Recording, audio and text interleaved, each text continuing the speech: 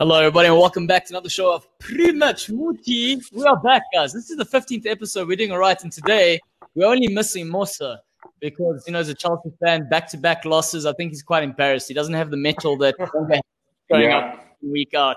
But we've got Nick. The king of the north. We've got Mateus or Matinho. We've got Lolo Kale, our financial guy, who likes the Red Devils. I mean, we don't know what he does on the weekends, but I think he had a big party last night. So if his voice is a bit rustic, it's because he's trying something different and he's trying to pull in a new crowd. And then we've got the Hammerhead, Richard, and of course, I've mentioned Wonga already, always shows up. He's punctual, he's consistent, and currently he's leading our caps for Goal Lounge, guys. I think he's sitting on 24 caps. Second is Celo is coming in at 23, and then the rest doesn't really matter because it's actually all about first place. But second place, we can tolerate. Guys, what's up, man? These fixtures are a bit crazy. How's everyone feeling?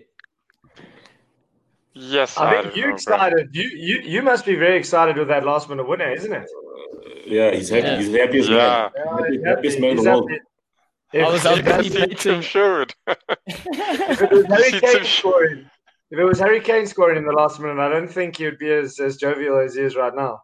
No. And it was even sweet to the fact that it was Bobby. And I started baiting Celo on Twitter, and the admin guy of our Twitter account on Goal Lounge got carried away. Said something very rude. It said poking. Hey man, Claudio's poking you there. Like poking. Who knew the Facebook lingo was out the window, and that, with the new kids today, poking means something completely different. But let's kick off with the first game we're going to talk about. We focus on the Wolves-Chelsea game, 2-1. Now, like I said, Mosa's not here because I don't think he's brave enough to show his face, and I hope he hears this afterwards. But 2-1, guys. Wolves snatched this right at the end of the game. Who watched it? Can anyone talk about it? I didn't watch the game, but I can talk about the chances that not that they missed, but that Kudzuma hit the post. Pedro Neto almost got a penalty, but what I'm shocked is that he didn't get a yellow card for the dive because it was a clear dive, right? Definitely, that's something I did see. Yeah, so that was a clear dive. Obviously, the ref had given a penalty. And then the ref overturned his decision because it was a clear and obvious mistake. But then when he goes back, it's a drop ball. And it should be a foul against Pedro Neto, and he should get a yellow card, which he didn't. So that's something that needs to be. What's the story with VAR there? Are they allowed to go back and book him? Because I don't think they are allowed to actually give him a card for diving, having looked at it. I think it's not within their jurisdiction to say, okay, let's give him a booking. As far as I know, you can do it for red cards and stuff like that. But as far as yellows go, I'm not sure if they're actually allowed to do it, which is quite a stupid rule in my opinion. Because it was the worst dive I've seen in a long time, and he definitely deserved to be booked for it. So that's true. It's unlike the Everton Leicester one where Ayoze Perez Gomez nicked the ball. There was contact, but obviously he got the ball before he got the man, and then it was deemed not to be a penalty. But at least, okay, cool, that's a fair one. But the Neto one, definitely a yellow card. But I think Chelsea, with 2 losses in a row, man, they need to be a bit, afraid of what's going on. I think they were a bit too overconfident and cocky and stuff. But Wolves, with their 2 Portuguese wingers, definitely showed up, and they surprised me in terms of managing to beat Chelsea. But I want to ask you guys. I thought that was such a sucker punch, though. They were pushing towards the end, and then boom, on the counter, Wolves will hurt you. So, I don't know. I don't think it's doom and gloom for Chelsea. I mean, that's their first game they've lost they've lost 2 now on the spin, but before that, it was since September or something silly. So, I mean, obviously, it's a little bit of a stumbling block, and it's not an easy team. But damn, that was a sucker punch. I was like, shit, they're going to go and score. They were on their way to sort of attack, and then boom, before you know it, they've lost the game. I couldn't believe it. But I mean, the goals from Podence, I mean, Podence has played, very well. I mean, since he's, appeared. Even when he came on against Man City, causing problems, and the goal he scored against Arsenal, Arsenal's not the best defense, but that was quality. I mean, the finish. And even now against Chelsea, I mean other players wouldn't have caused. I mean, he literally opened that for himself. He shouldn't have scored there. He caused the opening, caused James to commit himself, moved him to the side, and put the ball in the upper. I mean, the keeper wasn't even expecting it that side. I also would never expected that side. I don't think anyone is expecting him to go that way. But yeah, I think Podence. I think I like that player. I like him a lot. Can't lie to you. Are you going to sign him? Oh, I think they'd be lucky to sign him. Why would he move down the table like that? That is the problem. But Chelsea, I think, it's a test for them now. I've always said that teams as soon as they're most vulnerable, I mean, after they've lost the game. Now that's 2 in a row. I know Nick is saying, of course, it's just 2 in a row. I mean, it was a sucker punch. Hey, but he can start a trend. And I think Lampard will be fully aware of that now. He don't want to start a trend. But not a trend like you guys, right? Exactly my point. Exactly my point. You know, I think Chelsea this season haven't yet. Sorry, go. I was going to say Chelsea this season still haven't beaten a team in the top half. And I think that's a bit of a statement for all the money they've spent, the squad they've got, the expectations they came into this season with. And you've got to, if they were going to push for a title challenge, you've got to take points against those around you. And so far this season, they haven't beat any team that's been in the top half when they've played them, and that's quite a big problem. And I think that's something they're going to have to address because the doubts will set in. And like you said, Wonga, it could become a trend. They can then next time they come up against a side who's maybe 7th, 8th, 9th or whatever, they can think, "Oh, are we going to be able to pull this off? Do we need to be careful?" And that's going to change the way they play. And I think that it could become a serious problem for them. So they need to get on top of that. They need to find a way to kind of make it work. In a way that they haven't yet. They're not quite firing. We've seen them play. They've played some fantastic games. The game against Spurs, the intensity was huge. They could have beaten us. It could have gone either way that game, but they were there. They were right there matching us toe to toe. And in other games, they just seem to not quite be as dominant as you expect from them. Similar to the way City have been this season to a certain extent. And I think that both of those sides have got a question mark over how effective they can be against sides who are not necessarily going to give them the room or going to kind of sit back and try to play tie the back and then hit them on the counter. I think that has proven to be an issue for them. So they're going to have to find a way to address that if they are going to be one of the serious contenders for the title. Thanks, Matt. Thanks for asking the hard questions because this is what I wanted to post to everyone here. And, it would have been nice if Mosa could have given us the Chelsea perspective as to where they are from a fan base. But when we're looking at a Chelsea and how they've set up particularly, he's got Kai Havertz. Obviously, he's had the COVID scenario, so there's a lot to deal with there. You've also got Timo Werner, but both these players that they've signed for big money aren't playing in positions that they were thriving in at their previous clubs. Like, if you're going to take Kai Havertz in particular, Kai Havertz played 4 positions over 4 years at Bayer Leverkusen. In the space of 4 months, he's played all 4 different positions. If you look at, and that I'm referring to, he's played a false 9, he's played a bit of a 10, he's played on the right, he's played an 8, he's played a little bit of everything. And then you got Timo Werner, who they're just trying to move around and see where, they seem to be settling on the left-hand side, but far out left.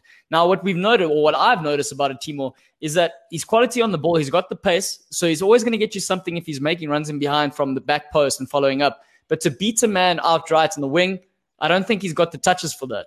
So that's where they're struggling. My question mark with regards to Lampard, I understand he's got new players. Maybe this is a bit of his inexperience as a manager, knowing how to play to his players' strengths as opposed to making them fit into a system. I don't know, Silo, you agreeing with me? I don't know what your thoughts are with regards to what I'm suggesting here. No, I hear you. You sign players, being attracted to certain qualities that they have, that they possess, and they can add to your team. So you can't sign we spoke about it previously, where we spoke about like a Jolinton and a Sebastian Haller, where maybe in teams that they were playing at, they were having a different style of play, and that suited them best. And you obviously were attracted to them because of those attributes. But then when you bring them to your team, you don't play to their strengths. So Timo Werner one is quite interesting because he's a forward. He's a forward. Obviously in the similar, almost like a similar mold to your Salahs and your Manes, but he doesn't, as you say, doesn't get past players. The Kai Havertz one is interesting because I think he's definitely a number 10. And obviously now and he's saying that as well. Yeah, he's a number 10. He's a number 10. So he should be playing a 4-2-3-1 with him in the number 10 role. Maybe with Kante. But you see, then obviously, where does that leave Mason Mount? Because can Mason Mount play in a pivot?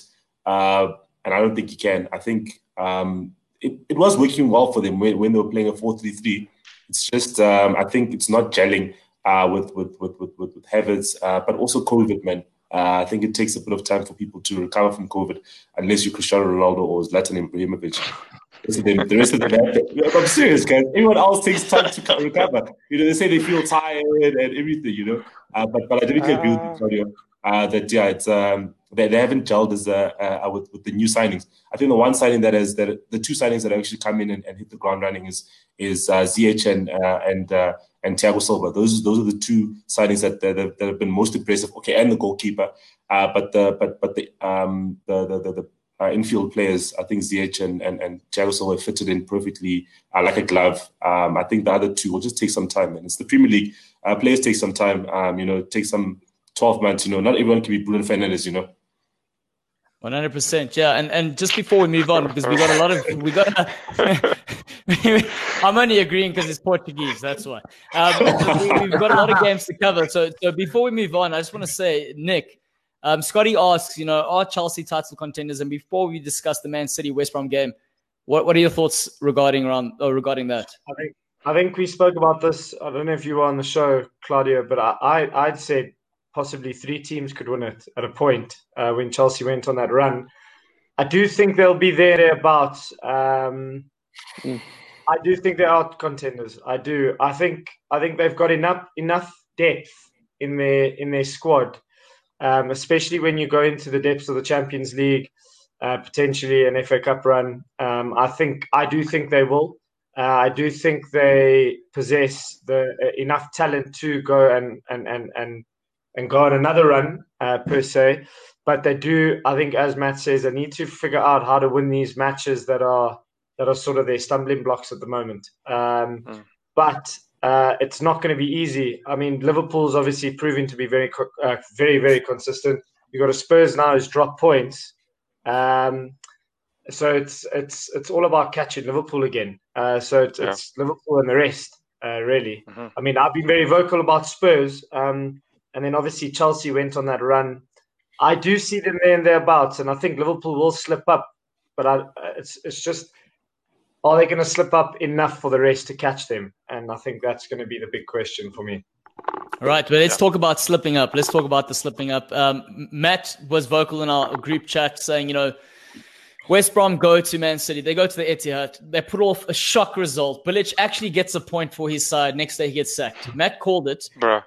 We know City all over the place right now. Are they realistically title challengers? I can't even consider them. But the fact of the matter is that this league is super, super, super volatile. So anything can happen if they go on a run. But Matt, tell me, I mean, you were the first one to call this. Why? What made you the prophet of doom here? Yeah, just you can see from the early days, West Brom a couple of sides were struggling at the beginning of the season, but West Brom were the ones who were struggling that people hadn't expected to struggle that badly. A few people had said they may be in the relegation battles, but people expected Fulham to be bottom, so no one really kind of batted an eyelid at them struggling. West Brom were underperforming significantly from the get-go, and also maybe it says more about Man City that only drawing at the Etihad is enough to get you sacked these days. But I think Bilic has been, and he's not a bad manager. He's had some good results here and there, but I think for this season with West Brom, he's really struggled. They have not done what they need to do. They're sinking fast, and as a result, they've brought in trademarked safe pair of hands Sam Allardyce. And which I think, and as I mentioned before the show, I think that's a warning bell to Arsenal, because who are they going to turn to when they get stuck in their relegation battle? Who are they going to be able to do? Tony Pulis. There we go. Call him up. Sign him up, go. Big Sam will keep him up, without a doubt. But if Tony Pulis is coming in there, hasn't Rory Delap retired? So I think Arsenal would have to try and persuade him to come out of retirement. I don't know. But talking about Sam Allardyce, Nick, you've experienced him as a manager. So has Rich. You guys, we all know about his infamous. And I say infamous because he's got a terrible reputation from regards to his blueprint, but he's got an infamous blueprint. Do you think it's going to save West Brom from the relegation scrap, Nick, as a coach? I think he will potentially do the job. I just don't think he's a long-term. He's not a long-term sort of solution for a club that wants to maybe propel into the sort of mid-table, sort of upper echelon of the Premier League. He took over from Kevin Keegan. I mean, Kevin Keegan's the messiah at Newcastle. He comes, gives us hope. Mike Ashley and him fall out, and then we get Fat Sam. And for me, Fat Sam, his ego is bigger than his stomach, unfortunately, and his stomach's pretty big. So I mean, he was actually quoted as saying that he was quoted as saying that he could coach Real Madrid. He's good enough to coach Real Madrid. I remember. No ways. And he is a little bit deluded, but he is very sure about sort of what he can get out of a team. And you know what? He's proved it. He's never been relegated. So I wouldn't put it past him doing it again. But he's not for me. He's not someone I'd want long term if I want to get my team up the table and challenge it for things. The thing I would say there is the sides that he's rescued from relegation in the past usually have a half-decent spine in there who've just been mismanaged to that point. The difference with West Brom is I don't know how much, if they've got a squad that's actually good enough to get them out of this situation. I think if they'd started off a little bit better, they probably would have plugged along and just survived. But I don't know if they're the kind of squad that can turn around this deficit this late in the season, even with someone like Big Sam. I think he prefers Big Sam. I think Fat Sam is still kind of under debate. But, I think as long as it was PH, I think he's okay with PH Fat. PH okay. That depends on when he can dance, doesn't it? And I hope none of us ever get to see that. Yeah, we know English people can't dance. Say, Matinho, I've seen you dance. Matt, I agree with you. And his the squad might not be good enough. But I was actually listening to his first press conference now, and the question he put there, the journalist asked, said, "Listen, you're not shy to ask for money." And he said, "We have discussed it, and he will dip into the transfer window, and you will maybe see, maybe Kevin Nolan coming off the touchline, leaving West Ham's touchline." Sorry, go ahead. What's the guy's name? That Bolton striker, Kevin Davies, right? Kevin Davies. Yeah. They must Kevin Davies and Nolan to come back, and then there will be. Throw JJ Okocha might as well come in the mix as well. Get that whole gang together. No, what's quite interesting is that they will back a Sam Allardyce, but they didn't give Bilic any money to spend, which is quite ironic. But I think that's more than enough time speaking about that game, because the big one, the juicier one, we called it, Rich. You and I called this result last on Tuesday. Arsenal Southampton. Wonga denga. It's 1 point, not 0 points, 1 point. Can you live with 1 point? Yeah, I can take it. But it was disappointing. Even when Theo Walcott after the game says that he saw in Arsenal, it seems like guys were scared. And I don't know what he meant by that, but his goal, yes, it was open gates. It was like, let's go Walcott. And his finish was pretty much composed. I didn't expect that from him. I can't lie to you. I expected him on flat foot. He has no composure for you guys, but he has composure against you. And he's done that. He's done that twice this season. I think it's the second time he scored a goal like that now. But Arsenal coming back. I mean, they looked hungry for a bit, like they wanted to win. But I just felt, especially even in the first half, like I was watching it and I was like, hey guys, we are getting pumped here. This Southampton can beat us. It's not like, just like in the past days where maybe they'll trouble us here and there, but yes, it was probably most of the game where they could have actually scored a goal. They were on top of us. Come second half, the guys, it took the halftime break for us to wake up a bit. Nketiah, they changed him, gets a start. I'm not sure if it's his first Premier League start, but he started and he got an assist. I was pretty happy with that. It's one change and it was one outcome. We actually get a goal. I hope Arteta just keeps him on the next game, because he's actually literally proven that he should. I know it's just one game, but you should reward the guy. I mean, like, as it's been missing week in, week out. So I think now Arteta just needs to, give him to the start the next game. And Aubameyang, I think hopefully this gives him confidence into the next game. Leicester, we'll get to Leicester, but yeah, I think I can be happy. It's not a loss. It's better. What's one better than the zero? Wonga, but I just want to say this: it's not one, it's not two, it's 3 red cards in 5 games. 5 games.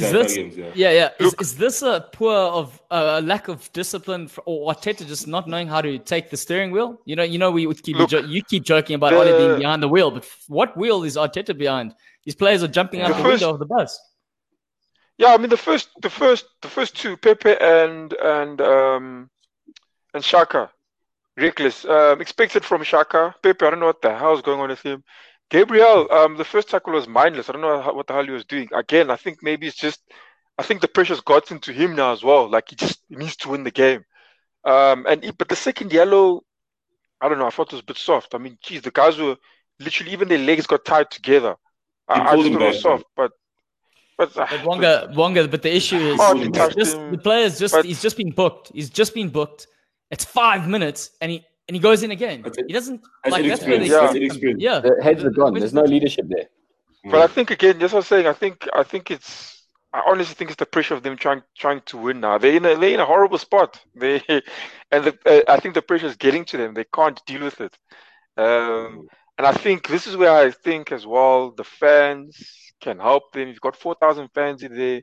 They need to do something, because they like I said, they're going to be watching and expecting, and it shouldn't be like that. They need to be watching and helping them, support them, and help them win the game, because they're going in there like, no, we want to win. You guys go out there and they want to win, and they're really, the pressure on them is immense. They're down there in the bottom, and I think right now you can see they're crumbling. They can't handle it. I like the fact that you mentioned the fans, because out of a show of hands with everyone here, if we got to talk about fans in the Premier League, who would you say are the most toxic fans in the Premier League? And if I raise my Arsenal, exactly. Arsenal. And I had a conversation yesterday. I was on a Zoom call yesterday with there's like a Liverpool forum here in South Africa, and they get dudes from like Redman TV and to come speak. And there was the guy who started Redman TV. His name is Chris, and they were talking about he knows Robbie very well from Arsenal TV. And he was saying for him, and he's had the conversation, he said for him, what Robbie does, he works really hard and he puts out content and people love the content. But for him, the content it is quite poisonous in a way. It is toxic. And he says from a Liverpool perspective, from a Redman TV perspective, he would never, ever put anything like that, because that's not what he's about. That's not what he feels Liverpool's about. So what's interesting for me is when we're looking at an Arsenal audience, I freaking love tuning into an Arsenal TV as soon as the result is terrible. So, and that's kind of the content that's being created. So let's talk about that. You saying, Arsenal need the fans to be behind them. But Arsenal are like, they're kind of in this loop where they turn on each other. It's like a snake eating its own tail. I mean, you see, I think also with that, even the Arsenal TV is very toxic, I won't lie, but it's what gets him the views. And I remember that's exactly why Arsenal have literally, they separated themselves from them. They're like, and that was a long time ago. As soon as it was early days when they started, they're like, my man, sorry, you can't be part of us. And now he was on he had his own show. But what I'm saying is, I'm talking about even in the past, they say that, what do they call it? They call it the Emirates and stuff. They say it's the library. I'm talking about that. The guys are just watching. Some fans are just watching. But I think the Arsenal TV, the only toxic thing about it is that it's showing a small group of the fans. It's showing 6, maybe 7.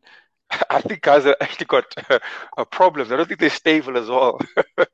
Those people are stable people. I think he needs to sort of mix it up, get 6 different kind of people. But everyone there is damn toxic. There is one guy that I can't remember what his name is, but he's always trying to look for the good in the situation. And then you get guys who are commenting and on his things because he's always trying to look for the good. So I mean, now that I've actually remembered that, it is pretty toxic. They are pretty toxic. But I think, genuine, this time, this is the time when the fans need to step up and help the guys. So it's something similar to what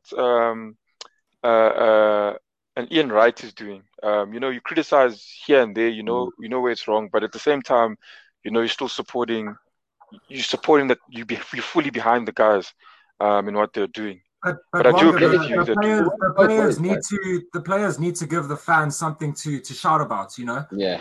They can't complain when they're playing rubbish football and giving away stupid red cards and stuff, So but you see, like again, I say that red card, like Gabriel, you've seen he's performed well. And now you're in a game now, you are losing. You're in a situation now, you've just been losing. And now, like, the last game was the one in fact, the one against Tottenham was, okay, this is the game we're supposed to win. It's going to give us confidence beating someone that's top of the log. Now they lose it. Now the next game, okay, you're playing a West Brom. Was it West Brom that they played? But anyways, they lost it. And now you're up now against Southampton. I think the guys, honestly, they're panicking. I think Arteta as well. He's also swapped Nketiah and those guys swapped Nketiah too late. He should have swapped him a long time ago. Should have given that guy a chance a long time ago. I think it's a combination. The manager. I told you, Europa League players need to get a chance, man.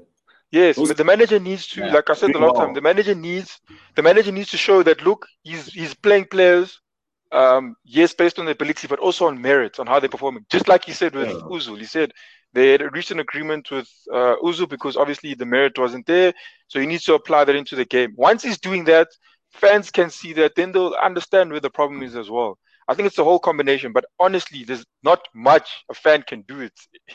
Complaining. What's complaining going to do? It's literally just put those guys under pressure. I think. That's what I'm saying. Personally, I think we need to get the big Arsene Wenger jacket back, and he must be able to at least wear that. He mustn't wear that swag on the side when he's getting results like he's getting. He doesn't deserve to look so nice. He must get the big trench coat, that big Arsene Wenger jacket, and he must wear Arsenal there on the badge. Oversized one. Now this guy's trying to dress like Pep, but he's not getting results like Pep. So I don't know what is he doing here. Yeah, I don't know. It's if you look at the funny thing is like now everyone's looking back and saying, we're wrong with Wenger. But they slaughtered him. They put up signs, they get the guy out, get him out now, what are they crucified Wenger. They literally crucified him. After everything he did, they crucified him. Yeah. And then, okay, changes, sharp, we're good. Then they got Unai Emery, and yes, I think nothing has, it's literally not gotten better from there. It hasn't. But what happened is the Arsenal fan base, they spent so long on the Wenger out campaign that they've now they've mistaken that kind of campaigning and activism and screaming and shouting for support, and I think that's what's missing. I think maybe Arsenal got too used to being guaranteed top 4 for so long that they're now they don't know how to handle when they've fallen out. And Rich is completely right. The players need to give you something to shout about. Fans are going to match that intensity. And if players look like they don't really give a toss, then why should the fans? But at the same time, the challenge with the Arsenal fans at the moment is that the vitriol is so vicious, and the way they go off at their own players. I've never insulted an Arsenal player as bad as Arsenal fans have. They really turn on them, and it's hectic. Like, can you imagine being an Arsenal player, knowing if you have a half bad performance, or if the team has a bad performance, how you're just going to get murdered on every platform? Yeah. And you don't see that. Obviously, all of us have got players in our squad who we have a go at. We've all got that one guy we think isn't quite pulling their weight or whatever. But for the most part, most clubs are kind of, you support your team and get behind them even when they're in a bad spot. But it doesn't feel like that's the most vocal part of the Arsenal support. And it's probably not everyone, but the bit you see the most of are the guys who just seem a little bit unhinged and really just don't know how to support the team, but rather just expect constant success, which is weird because they've clearly been watching Arsenal for a while. So I don't know where that expectation comes from. But there you go. No, it's true. Like, for me, I've also been in that position. I'm not expecting much now. From them. Otherwise, you're gonna get hurt. You can't be dumb. Look at Man United when they went out the Champions League. They took it on the chin. They got David Moyes coming in. They sorted him out quick. But they sorted him out. But I don't think. Yeah, Man United, they weren't happy with him. They had the players to go through. But if you look at Arsenal, our team it's almost half and half. I mean, it's not. You got a top quality player there, and the rest. I mean, I think Saka for me also good quality. The goal was really started by him on the weekend, and quite exceptional skill to do that. And I'm looking just at him, like I said. I can say Tierney, but the rest, even Gabriel also good as well. Yeah, we've got Ozil. Ozil is top quality, but he's not playing. But again, the rest are just bang average, midfield bang average. You can't expect to be in top. Look at the top 6 teams now, and you look at our team. It's Remember Edu over the weekend saying that or it wasn't over the weekend, it was the other day, but he was saying what Arsenal's missing is that creative midfield type, someone who can kind of turn on the creativity. And it's like, Ozil sitting there at home playing PlayStation with Dinosaurus. That's what I'm saying. Like, what's going on in that club? That the guy who's looking for the players is just saying something like that. I mean, really. Yeah, man. And Chad says it. Chad says it. Chad says once they fix the Ozil situation, the team can be a team again. Richard, what did you want to ask him? Ask Wanga. No, I was just saying, I worry about the mentality. You look at social media and you look at Saka coming out saying Arsenal fans deserve better, which is fair enough. And then you've got Aubameyang, who's the leader, who's more worried about people slagging him off for not scoring goals. You got to be positive as a leader. You got to, give the fans something to be proud of.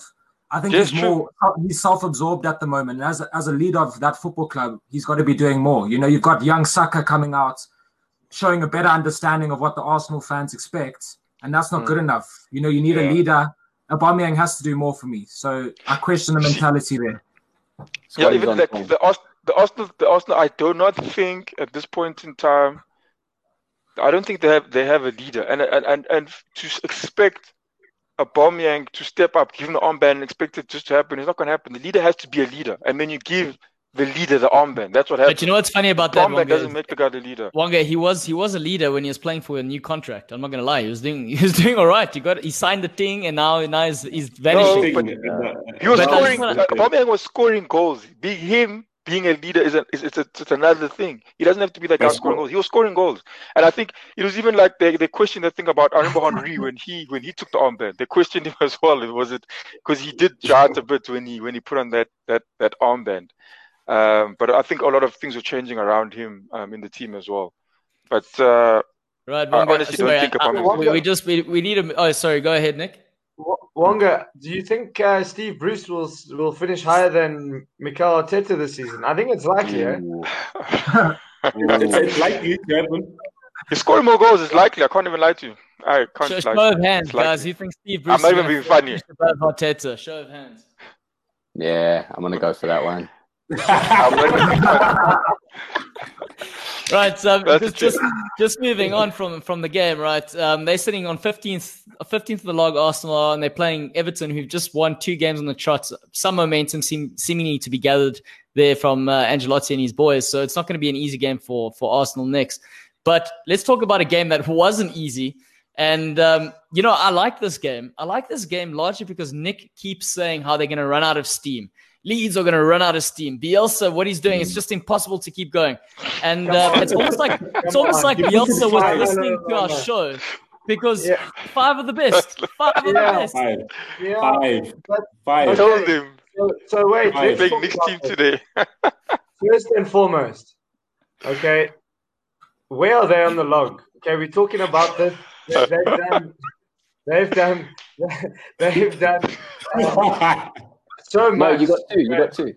The way they talk in the media is as if Bielsa's changed football, and he's this godsend that's sitting 14th in the Premier League table. Like, give me a break.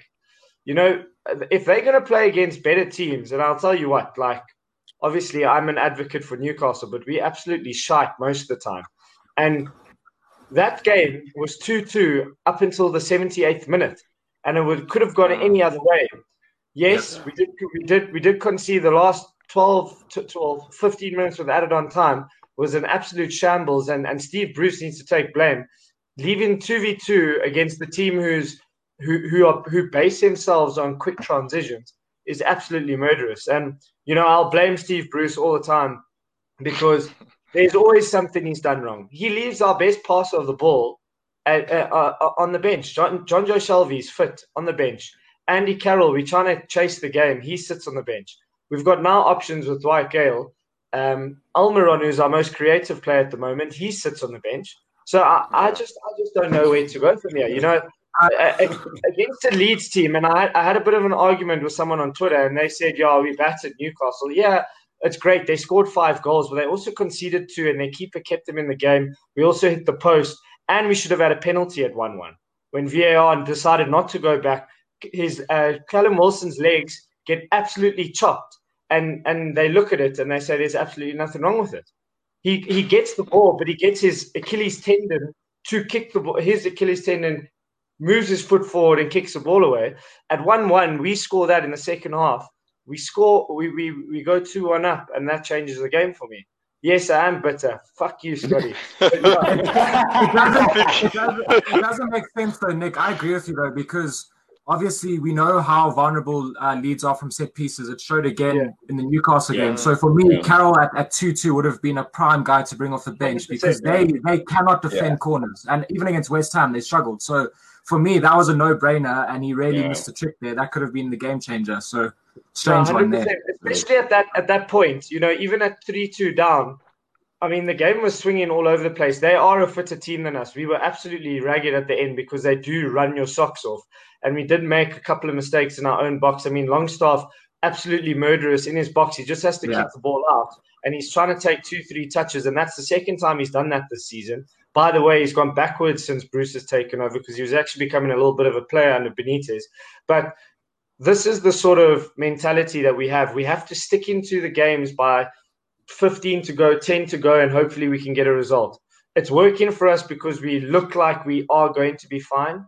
But unfortunately, that's the shit I have to watch every time I put the fucking telly on to watch Newcastle. Nick, I don't know if you, just off topic, you mentioned the penalty that should have been called. Did you watch the Liverpool game on the weekend? Fabinho's tackle. I didn't. The Fulham one. You didn't? Okay. No. I was gonna just ask you if you thought that was a penalty as well. Yeah. We discussed it on Tuesday. I was just gonna check because it sounds very similar. I was in the pub and I saw this, and I thought, okay, no, it looks like the ball goes in the right direction, but his foot gets completely taken out, and everyone appeals, and then just nothing happens. Even the players, when the players go like this, then you know that they've done something wrong. You know what I mean? I know, when you go like this, you've done something wrong. You're trying to tell the ref I haven't done, but you're guilty. Yeah. So I don't know. Maybe we still would have conceded, but I think if we go 2-1 up, maybe we keep it a little tight at the back. And I don't know. We also need to get all these players back from COVID. We got Saint Maximum who's not available yet. Shah's not available yet. There's a couple of players still out. So they've got COVID. Well, they haven't made a squad, so I'm assuming that. I mean, they didn't release names, so I'm not too sure. When you're resting your laurels on a team like a player like Jolinton to try and retain the ball. Callum Wilson can't do it all. Jolinton's an absolute donkey. I said it the other day. He's still a donkey, and I don't know a 40 million pound donkey. Have you ever heard of that? That's the most exciting donkey in the world. But the other game, he created a nice goal for obviously. I was on the show for Almiron. Come on, Nick. That's two goals and 1 assist at 40 million. So let's equate it. What is that? 40 divided by 3. Come on, man. That's expensive. But also, Arsenal would take that. You couldn't get to the number. It's just expensive. It's done. Guys, but let's not... Yeah. Go ahead, Matt. Yeah, but it goes back to the system, like we talk about with a couple of sides, and is Steve Bruce doing a system that takes best advantage of the players he's got, and so you've also got to wonder how much are you judging Jolinton harshly because he's being used ineffectually by Steve Bruce. And also, just to go back to what I said earlier, I do reckon Steve Bruce is going to finish higher than Arteta, but I think that might be because Steve Bruce will get snapped up by Chelsea at some point this season. Question is, who do Newcastle go for? Who do they get then? Do they go Tony Pulis? Newcastle will end up taking Arteta when he gets the sack. Oh, we'll get a cheap option. We'll get a cheap. We'll go for Kevin Nolan. He'll come back to Newcastle. He's transformed West Ham. Let me tell you, he's been brilliant in our backroom staff. I love him. Yeah. He's been class for us. So. No, I loved him at us. But I mean, that will be a typical Mike Ashley move. He'll go for someone cheap like that, and he'll be like, have a chance. Start your managerial career. If it doesn't work, if it works, great. If it doesn't, but Rich, I like the fact that you've mentioned your backroom staff, because let's talk about West Ham Crystal Palace. That's the next game we should focus on. You have been arguing week in, week out, or at least when you're on the show. I mean, we know he's got a terrible attendance record, guys. He's not the fittest of players in our squad. But he's been going on about Christian Haller, or about Haller not scoring goals. Sebastian, thank you very much. It's almost as if he's been listening to the show and he's gone, you know what? Fuck you, Richard. Here's a bicycle kick. Now shut your fucking mouth. That's kind of where he's headed. Am I right there, Rich? Yeah, no, absolutely. Fair play. He shut my mouth up for that game, that's for sure. I hope he can do it more this season, because he hasn't done it near enough. He's a really, really frustrating player to watch, because, you know, for large spells this season, he's been a passenger for us and he's let us down. But, you know, I'll give him all the credit in the world for that goal, because that was an absolute rocket. I don't know what it is with West Ham Crystal Palace, but we love scoring bicycles. Carroll did it a couple seasons back. Now Haller's just plucked one into the top bins. And yeah, I was delighted for him, because he, as Nick said earlier with Joelinton, you know, they've come with a big price tag and they've got to live up to it. And for 2.5 seasons, he's been a donkey for West Ham, you know. That's putting it mildly. So I'm delighted for him, and I hope that he can kick on, but I'm far from convinced by Sebastian Haller. Hopefully he can prove me wrong. Tell me, Rich, with that sending off of Benteke, I watched Roy Hodgson's interview. It looked like he was about to have a heart attack when he was talking about it. And at his age, we need to be concerned about stuff.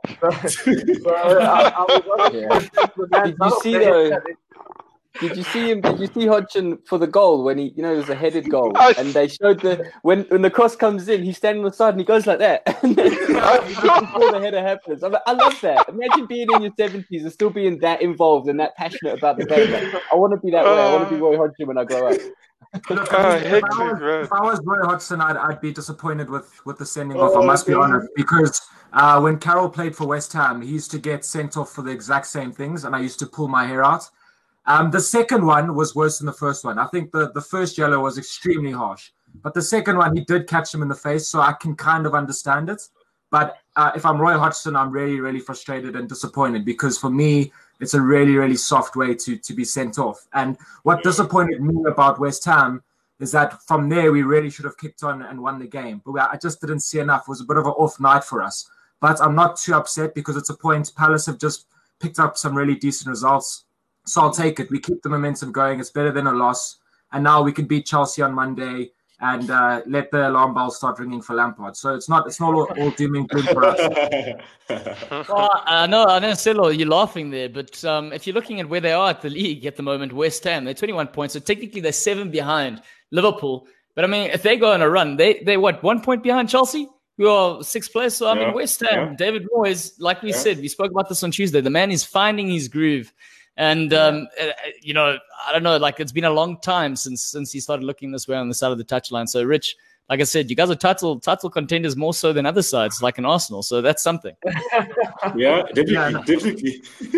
And I want to, Rich, what do you think of Said Benrahma? I saw you on your Instagram going crazy about his game against Leeds. I didn't see the Palace game. And what do you think of his performance, especially playing as a number 10, whereas previously I think at Brentford he played on a wide left, but obviously as using him as a 10 now. So what do you think of him? I see you excited about his performances. Yeah, no, big time. The Leeds game, he was fantastic. I remember there was a 1-on-1 with Calvin Phillips, and he made him look absolutely stupid. Yeah. But in this game, he had his moments, but it wasn't his best game. He kind of went missing a bit, and that's something that Nick and I have actually spoken about a couple of times on the group that we're on.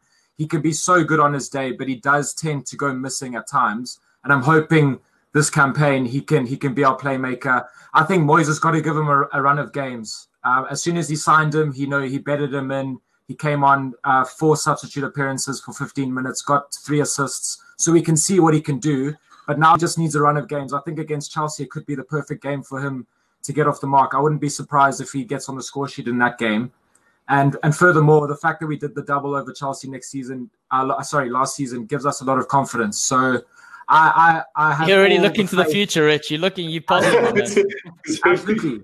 I have all the faith in the world with Benrahma. I think he's an absolutely top-class signing for us, he could be the next Dimitri Payet for us. So I'm really excited. He's got it in his locker for sure. Just needs to be more consistent. No, he is exciting. He's exciting to watch. I enjoyed the Leeds game. I just obviously couldn't watch the last one, but I think I'll watch more West Ham games where he starts. Yeah, no, he's class. Rich, overall though, the point against Crystal Palace. I know you're probably going to take it because, you know, it's a point. But how did you feel about the result? Did you think it was a fair result in the end?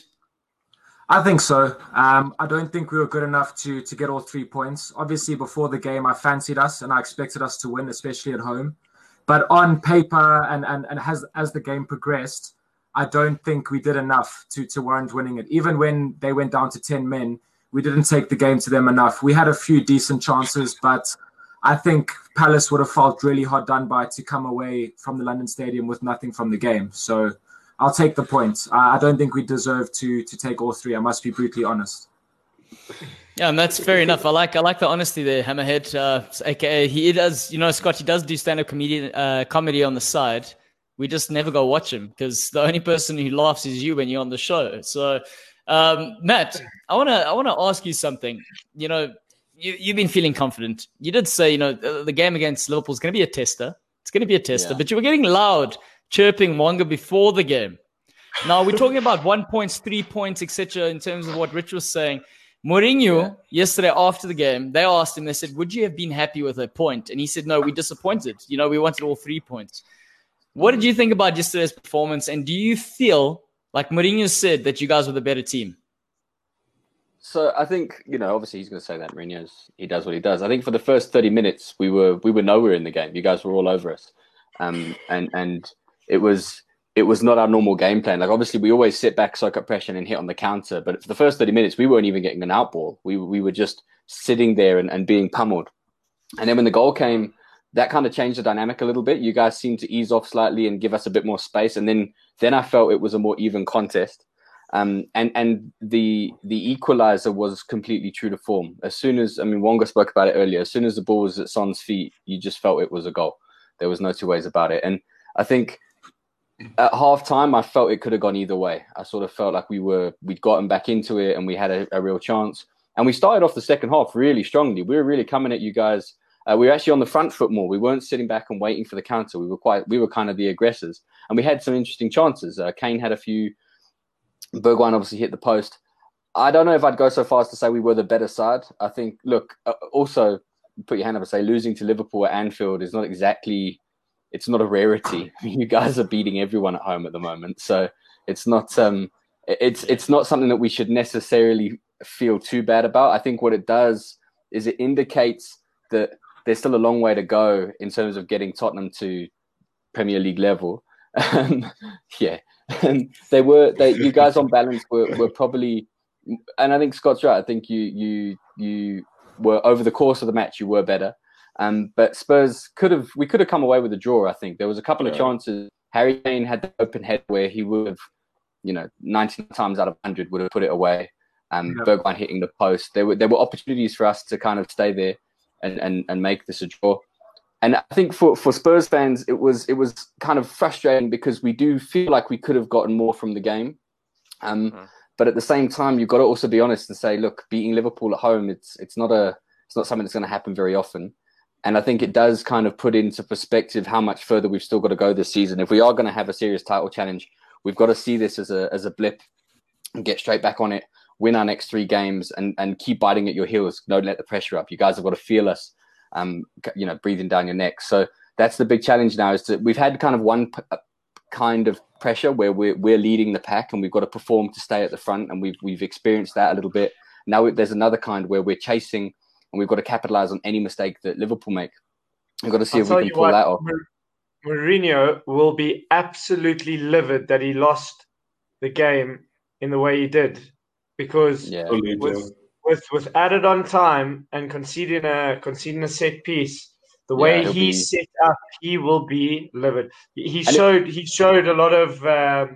He put a front on where he tried to say his team was better if they weren't. I'm not arguing that, but he will be livid because to concede a corner, to go and the corner's taken, and then one of the smaller players on the field gets up and scores a header. That will grate him, because you know what? I'll tell you what. If he went away with a point, that was a victory for him, because he's still top of the log then. Exactly.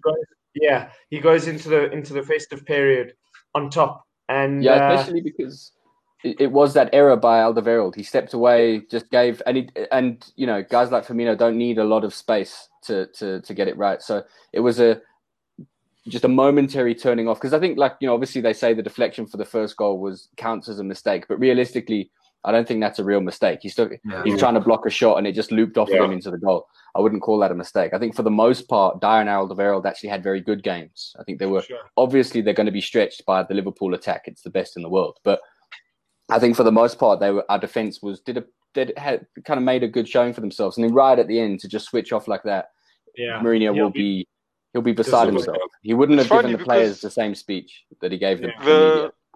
The commentator before, when Harry Kane missed his header, the commentator was saying that the game before, I think last season, the same thing happened. They were 1-1, and Harry Kane had a chance to finish the game, and he missed it, and he was wondering, and he sort of jinxed him. He said, I wonder if it's going to give them the same thing, because Liverpool went on to win that game 2-1. And I honestly felt, when I watched the game, watching it,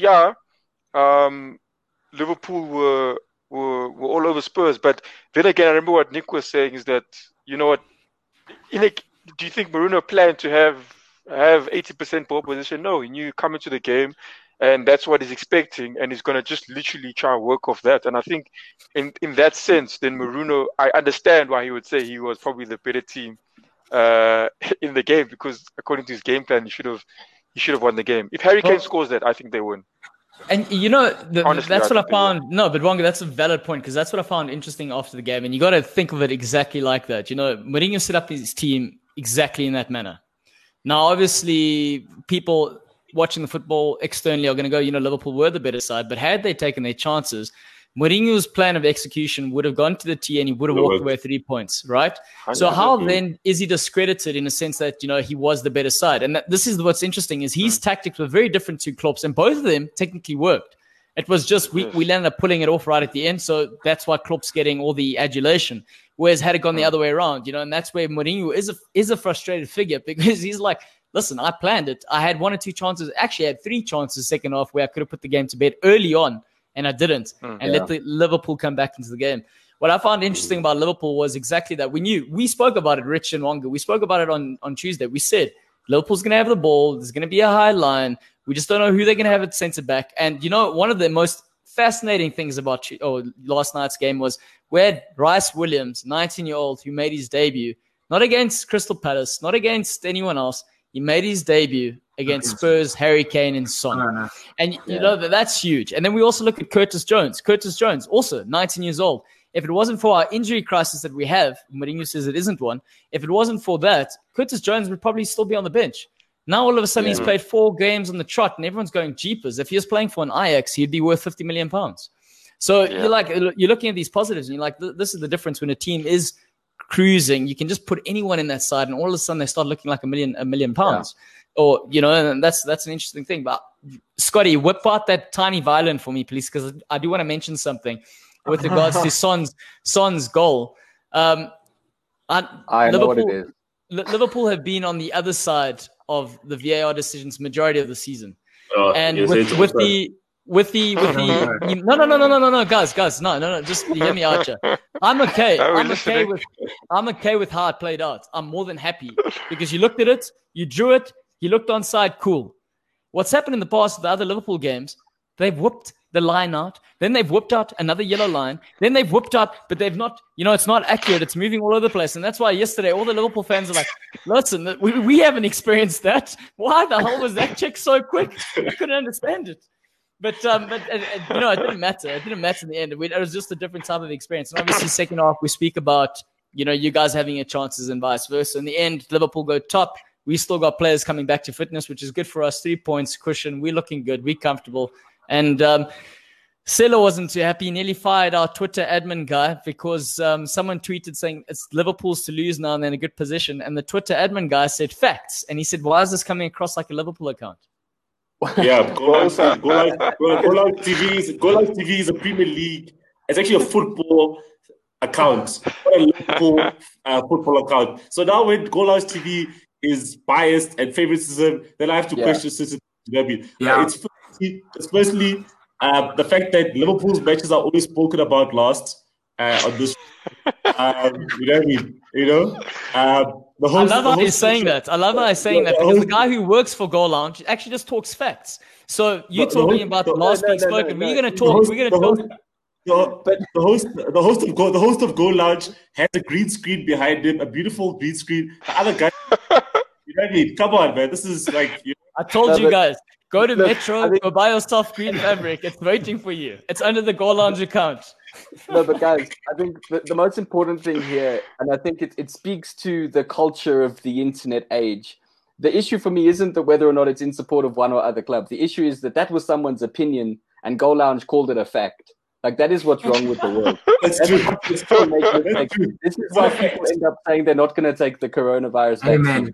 Because opinion of fact. That was an interesting opinion, and it was mathematically correct at the time that it was written, but it is not a fact. Yeah, you should have said, do you guys agree with this? You know what I mean? Or fact, question mark. Okay, no, you know what, Matt, you are right. You are right. That was an opinion, but the fact was last night, Liverpool won 2-1, and we're top of the log. That is a fact.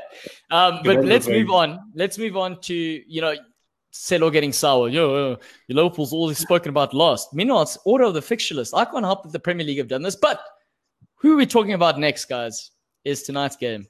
Sheffield United. Manchester United, surely is 3 points for the best traveled team, the team that's technically in the Premier League, best form. Selo, Man United. Yeah. Last. What is it? If we win we've had four wins and a draw. Yeah, man, I think, you know, football's a funny thing, guys. You know what I mean? You can never say for definite that a team will win. You know what I mean? We were all saying that Liverpool's going to go to Craven Cottage and whip Fulham, and you saw what Fulham did. Fulham with a better the day, actually, and were unfortunate not to get the 3 points, you know. So it's just obviously Sheffield hasn't really shown much this season. They've shown a bit. I remember against Liverpool at Anfield, they got a goal and they showed some fight, but you know they've struck 1 point this season, and also not having the fans at the stadium has affected them a lot.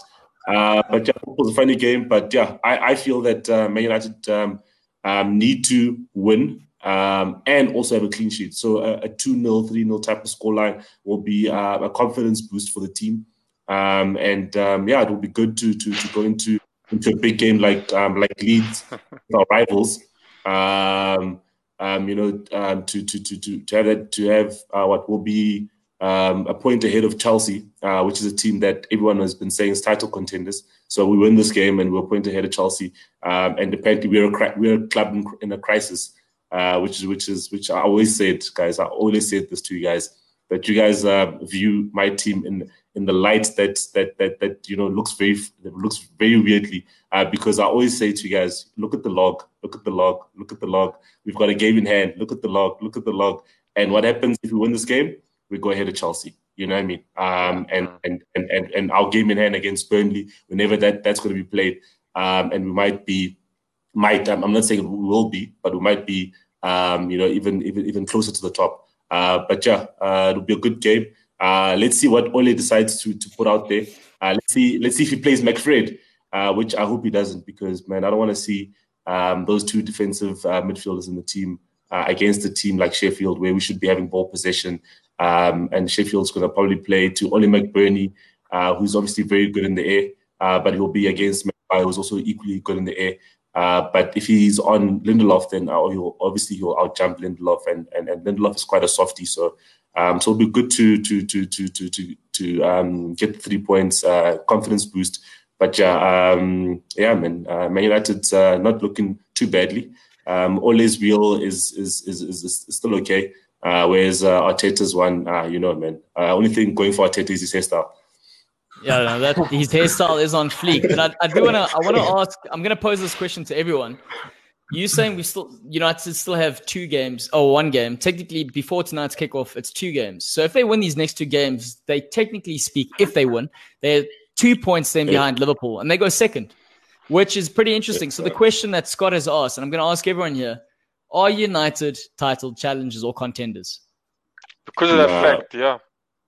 No. I mean, they're there. You're right there. Guys, if you're there, you're title contending. Sure. Listen, I think this is the problem with Arsenal. Arsenal are like counting things that they don't have, and they think... You are right there. I don't understand. What do you say? Look where we are.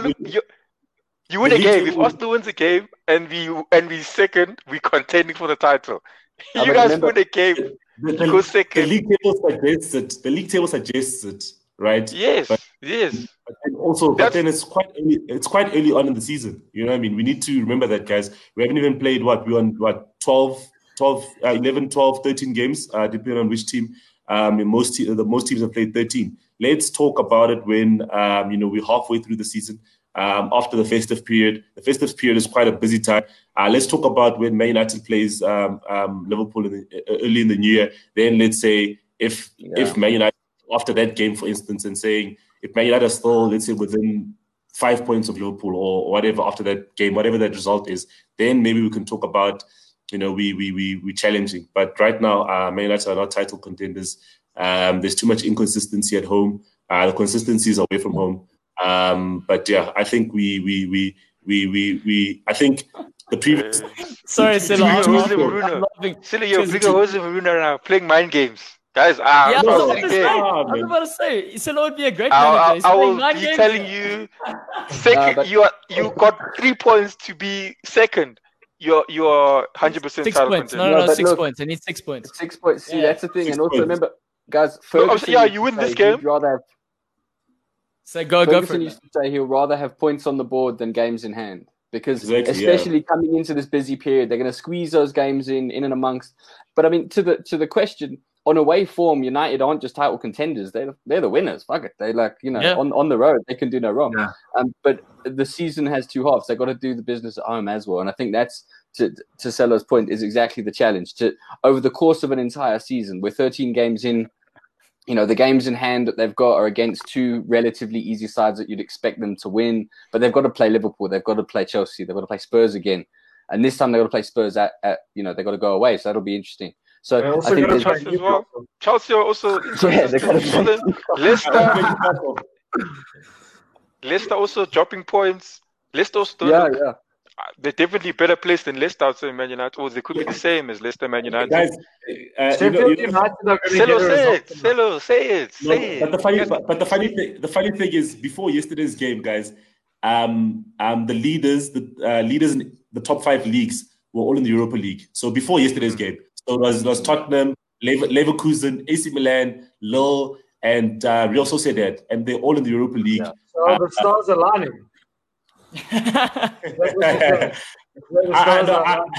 That's what I was getting from that. Yeah, is that what Ole was all along? He was like, "I'm going to compete with the big boys by dropping to the Europa." No, man, I can't say it. Mastermind. I can't say it.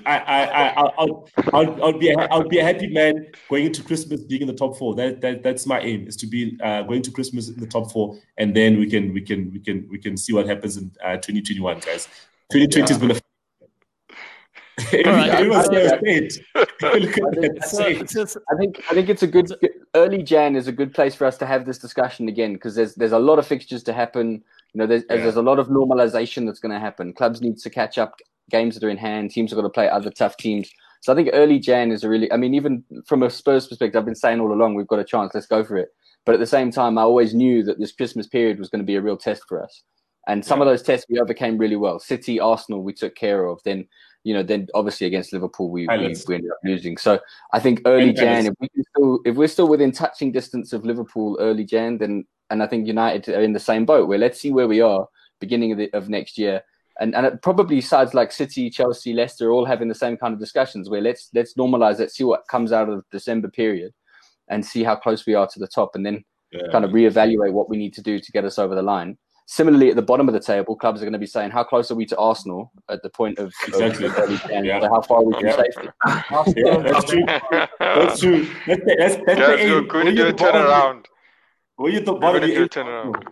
Yeah, right. Yeah, exactly. But on that note, Matt, I like that. Let's see where they are. So, and let's talk about where they will be. And that brings us to the next part, and that's the betting corner, lads. So let's talk about what's coming and what our predictions are going to be. First game, and we're always going to start with Wonga, largely because Marcus isn't here today, but Marcus always says Wonga tends to copy everyone else's predictions.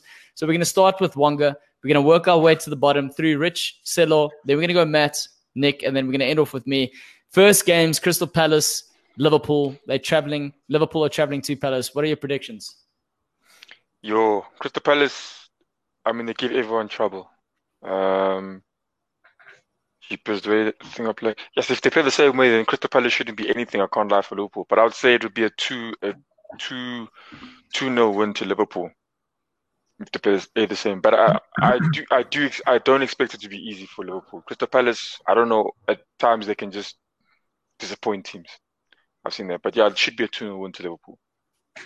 Yeah, I can't see Liverpool dropping points. I must be honest, especially Palace's home record this season. They've really struggled at home for some reason. Nick can second that when Newcastle got a good result there. So I can't see Liverpool dropping points. I reckon it's going to be 3-1 win. They've got Benteke up top. I can't believe we let him score against us. I'm still horrified by that it happens. But yeah, I back Liverpool for sure. Yeah. But you got to say a score. Did you say a score? Yeah, 3-1. 3-1, yeah. 3-1. Liverpool's had a very poor away record, guys. They've drawn and lost away from home. They probably only have one victory. And Palace is a bogey team for Liverpool. Ask Brendan Rodgers when you're still coaching them. They famously lost at Selhurst.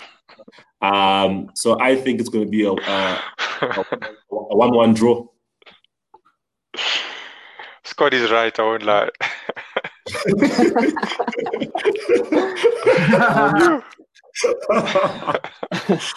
Scott is right, man. Oh, man. So I'm going to say 2-1 Liverpool. I think that I do think Palace are a solid side. I think they got talent across the board. You look at Zaha and Eze, they're just really gelling. Against Spurs, there's something really good there. But I do think Liverpool have got the quality to get it. I think with the difference between Liverpool and Spurs is that Liverpool will be more aggressive from the start and will put Palace on the back foot a lot more.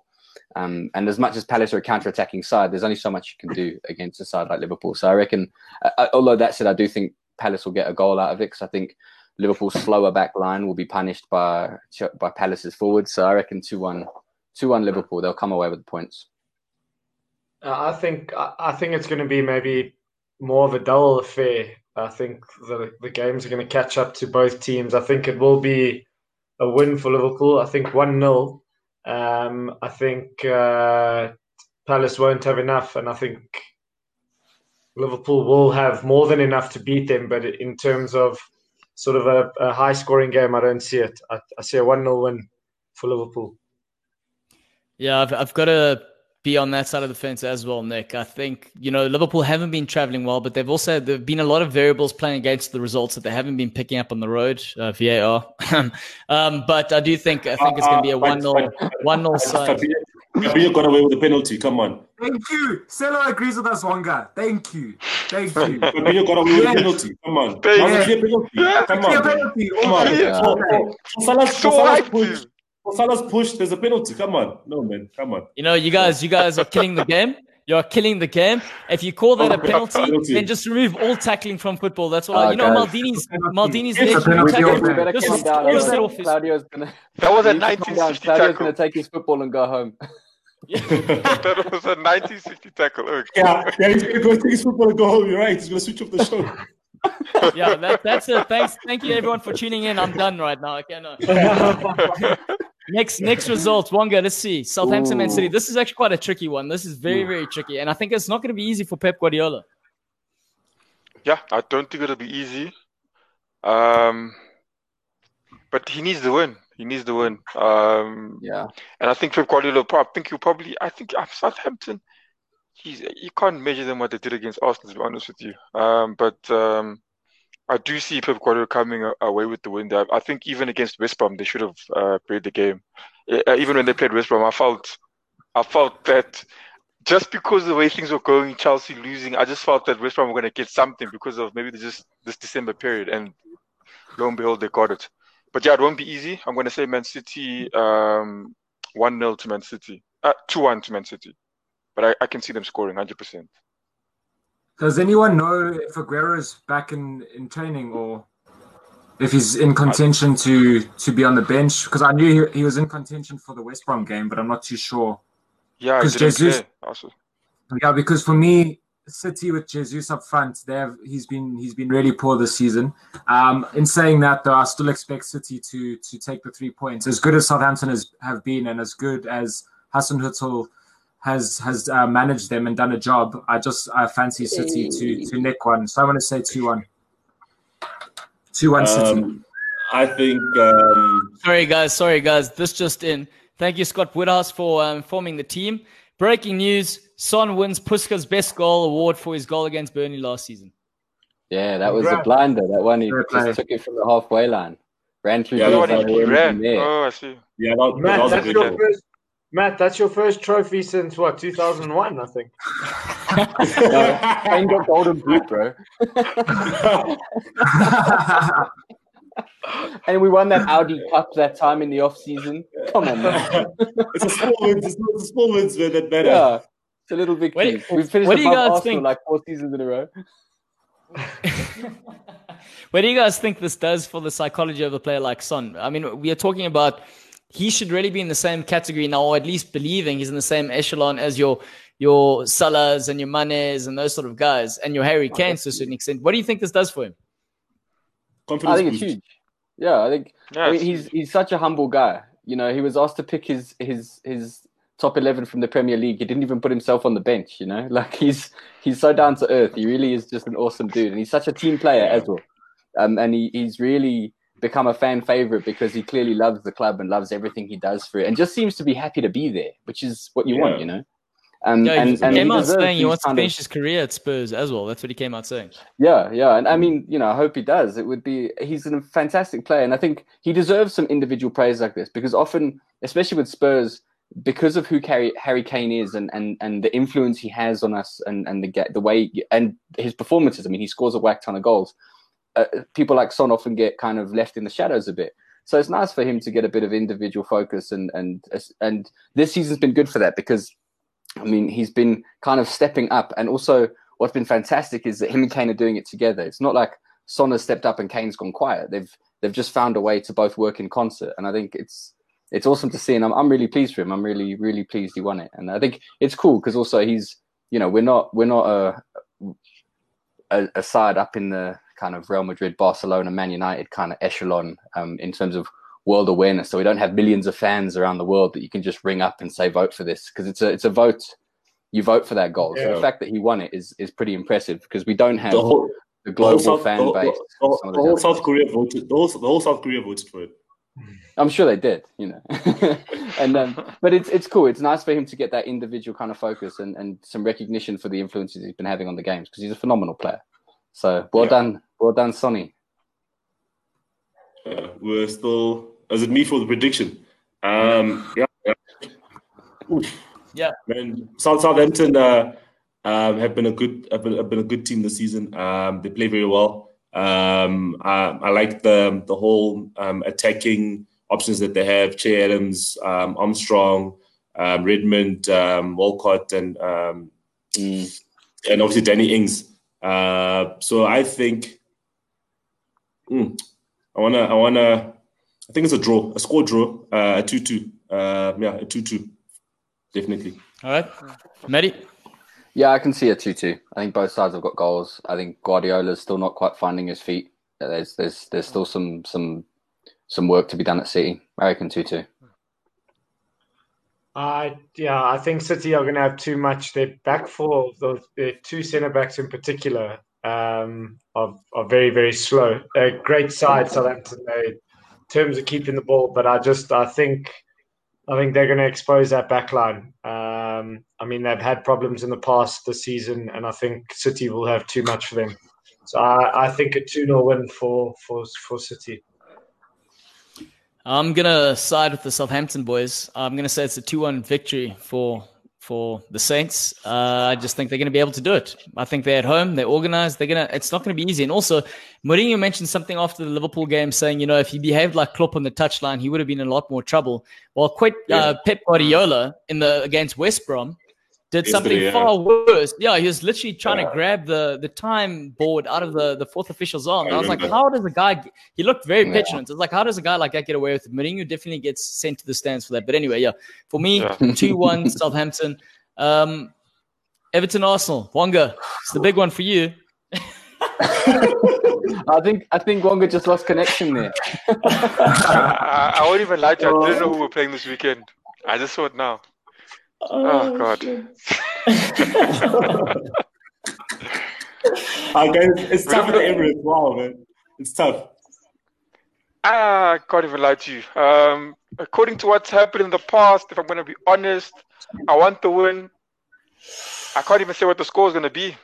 I don't think 5. I think Everton will take it 1-0, 2-0 even. I can't see Arsenal scoring. If Aubameyang maybe gets back up, I don't know. Aubameyang's had his goal for this month, bro. Let's say, I say 2-1 to Everton. I think they can maybe get a goal if Ketia starts, but the confidence is not there. Everton are running high. They start the season high. They're up there. Arsenal got too many problems, and it's coming this weekend. Now, 2-1. Yeah, I completely agree. I think the doom and gloom is going to continue for a while longer. So have some tissues nearby, bro. I'm sorry. Ancelotti's got Everton back in form now, and I can't see Arsenal getting anything from this game. So I'm gonna go 2-0. I don't even think Arsenal will score. 2-0 Everton. I think I tend to agree that Everton's going to win because two wins on the trot and 2 clean sheets. Everton win. Let's say 2-1 to Everton. Yeah, I've learned my lesson. I backed Arsenal once this season and it ended in so I'm not doing that again. Everton are going to win this 2-0. I don't think it's going to be as easy for Everton. I think they're going to have to pull themselves together at some stage. I think there'll be goals in this one. I think it's a 2-2 draw. Yeah, I think it's exactly that. They've just beaten Chelsea and Leicester City. The confidence is a bit high for Everton, but I think that's what's going to come bite them in the arse. It's one of those situations where the players, they're good players. Some of them are better than the others, but it's as soon as they start winning, they start thinking they're better than what they actually are. So they stop working as hard. So I reckon a draw is probably on the cards there. Another draw there for Arteta. Another point and one more point to get to reach 40, should I say, for Arsenal. Next game, Wonga, Newcastle, Fulham. Ooh, it's going to be a tough one. Newcastle. Fulham have been playing well. Now, look at this game. I honestly don't know. I see a 1-1 draw. Yeah, I'm going 1-1 draw as well. I think Fulham will take a lot of confidence from that Liverpool performance. Bobby Reid is banging in the goals. Cavaleiro is looking dangerous. He just needs a goal. So they scored 1 goal. They drew 0-0 the weekend. But I'm saying Bobby Reid this season, I think he's got 4. It's not too bad. He's been playing decent. So I think 1-1 draw. Yeah, man. Sorry, Nick, man. I really like the way Fulham played against Liverpool, man. That game was actually quite good. It was a great performance from them. So I see Fulham winning 2-1 with my favorite player. They're going to win away from home. Yeah, Ademola Lookman's gonna get on the score sheet.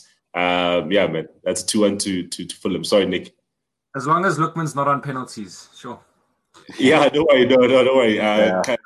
Cavaleiro is the penalty taker now, so 2-1.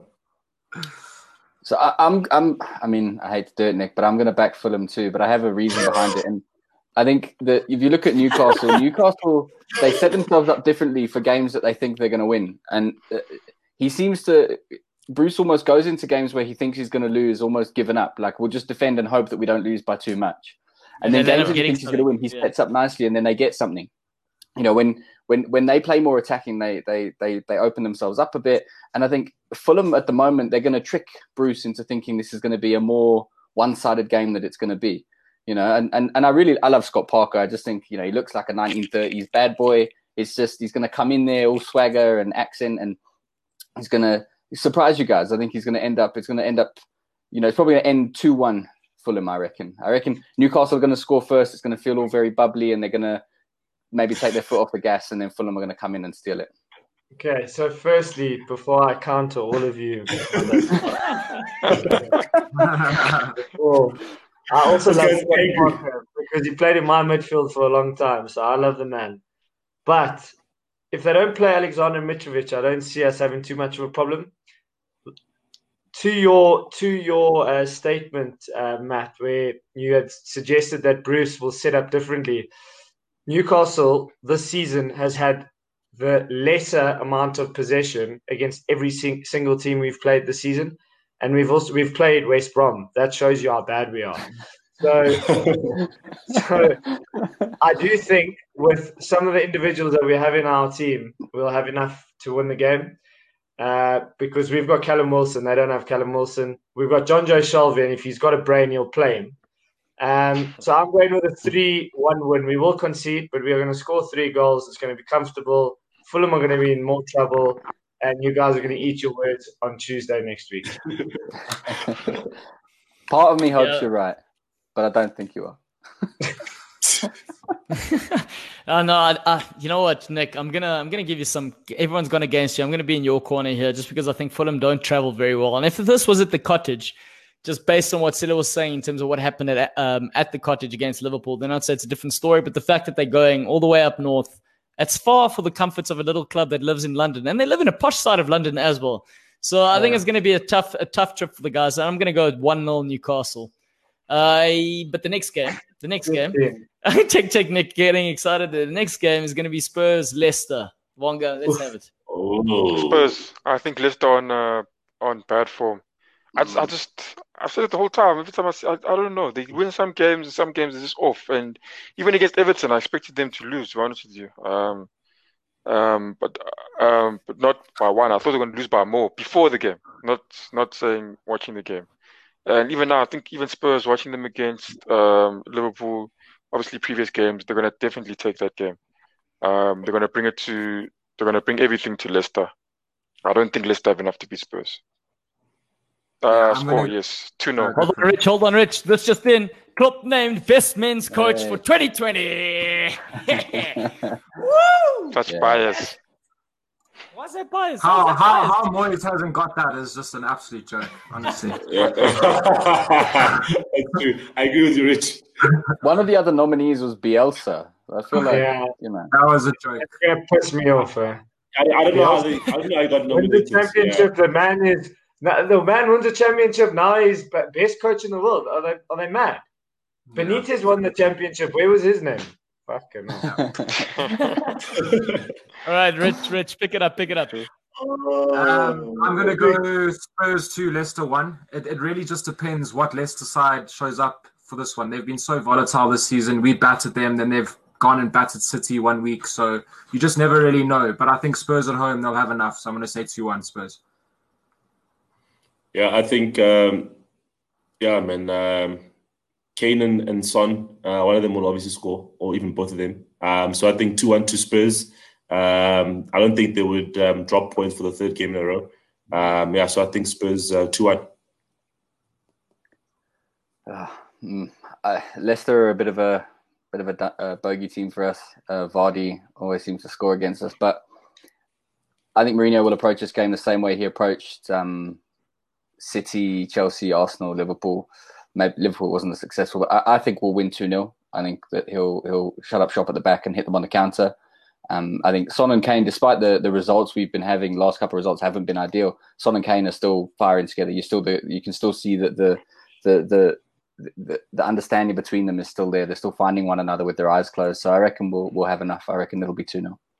I agree. I think this plays into Mourinho sitting deep. If the likes of Vardy, Barnes, they don't have space to run in behind, they do tend to run out of options and ideas. So I agree. I agree with a 2-0 win for Spurs for me.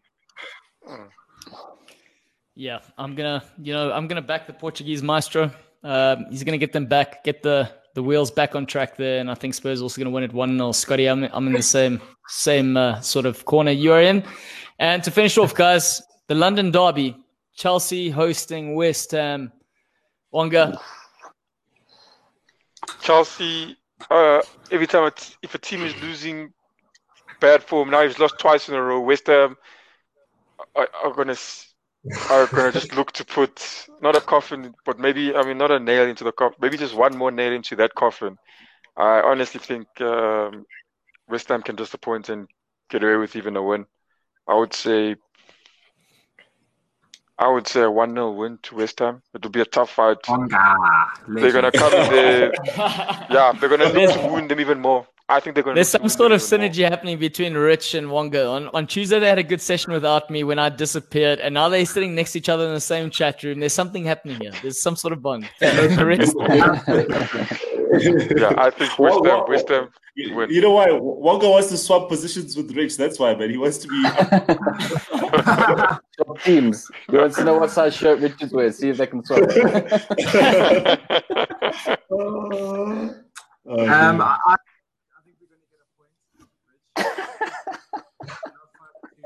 To win it, and we did get the double over them last season, and before the Palace draw we were the second or I think third most informed team in the league over the last 6 games.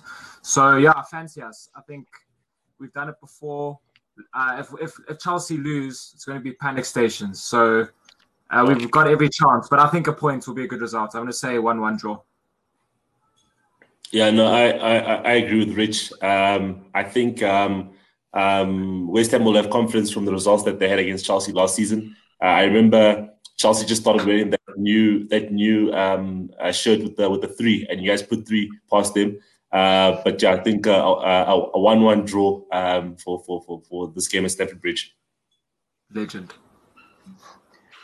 I think it's going to be a 0-0 draw. I think Lampard's going to go back and tighten up the defence again like he did. Remember he had those results early in the season where they kept shipping 3 and then he shut down shop and they went back to basics. And I think he's going to do that again. And I reckon it'll be 0-0. I think it will be very similar to the Chelsea Spurs game.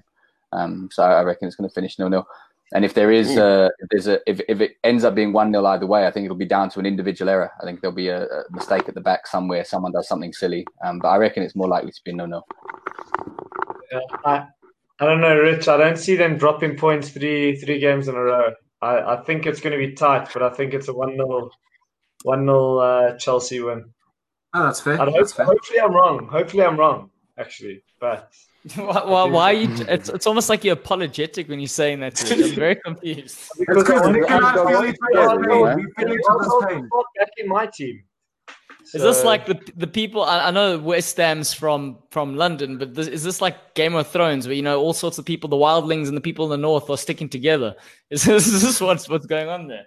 We've had similar pain over the years. We feel each other. So all right.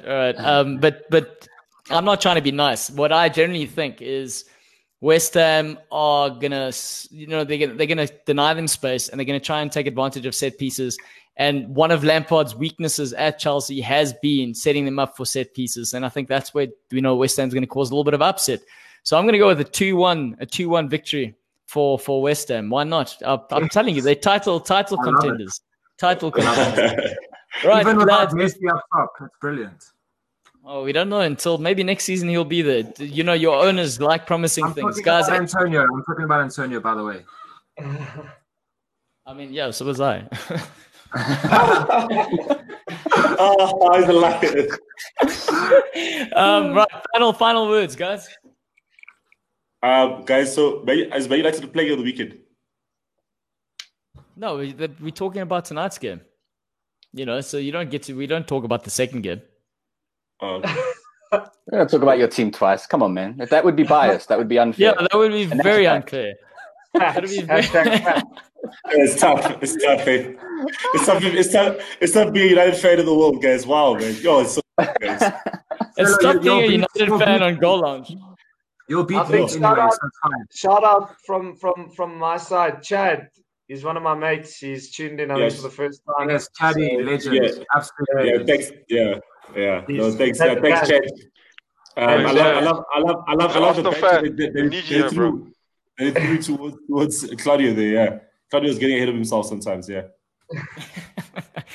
All right, guys, and that pretty much wraps up today's show. Thank you for everyone who has tuned in. We got up to 10 people live, so we're making progress. Well done, guys. Episode 15 of Pre-Match Muti. And remember, I know this is the slogan for Cool Down, but if you don't know what to be, guys, say it with me. Be cool. Be cool. That's the one. That's the one. Thanks, guys. Cheers. Cheers.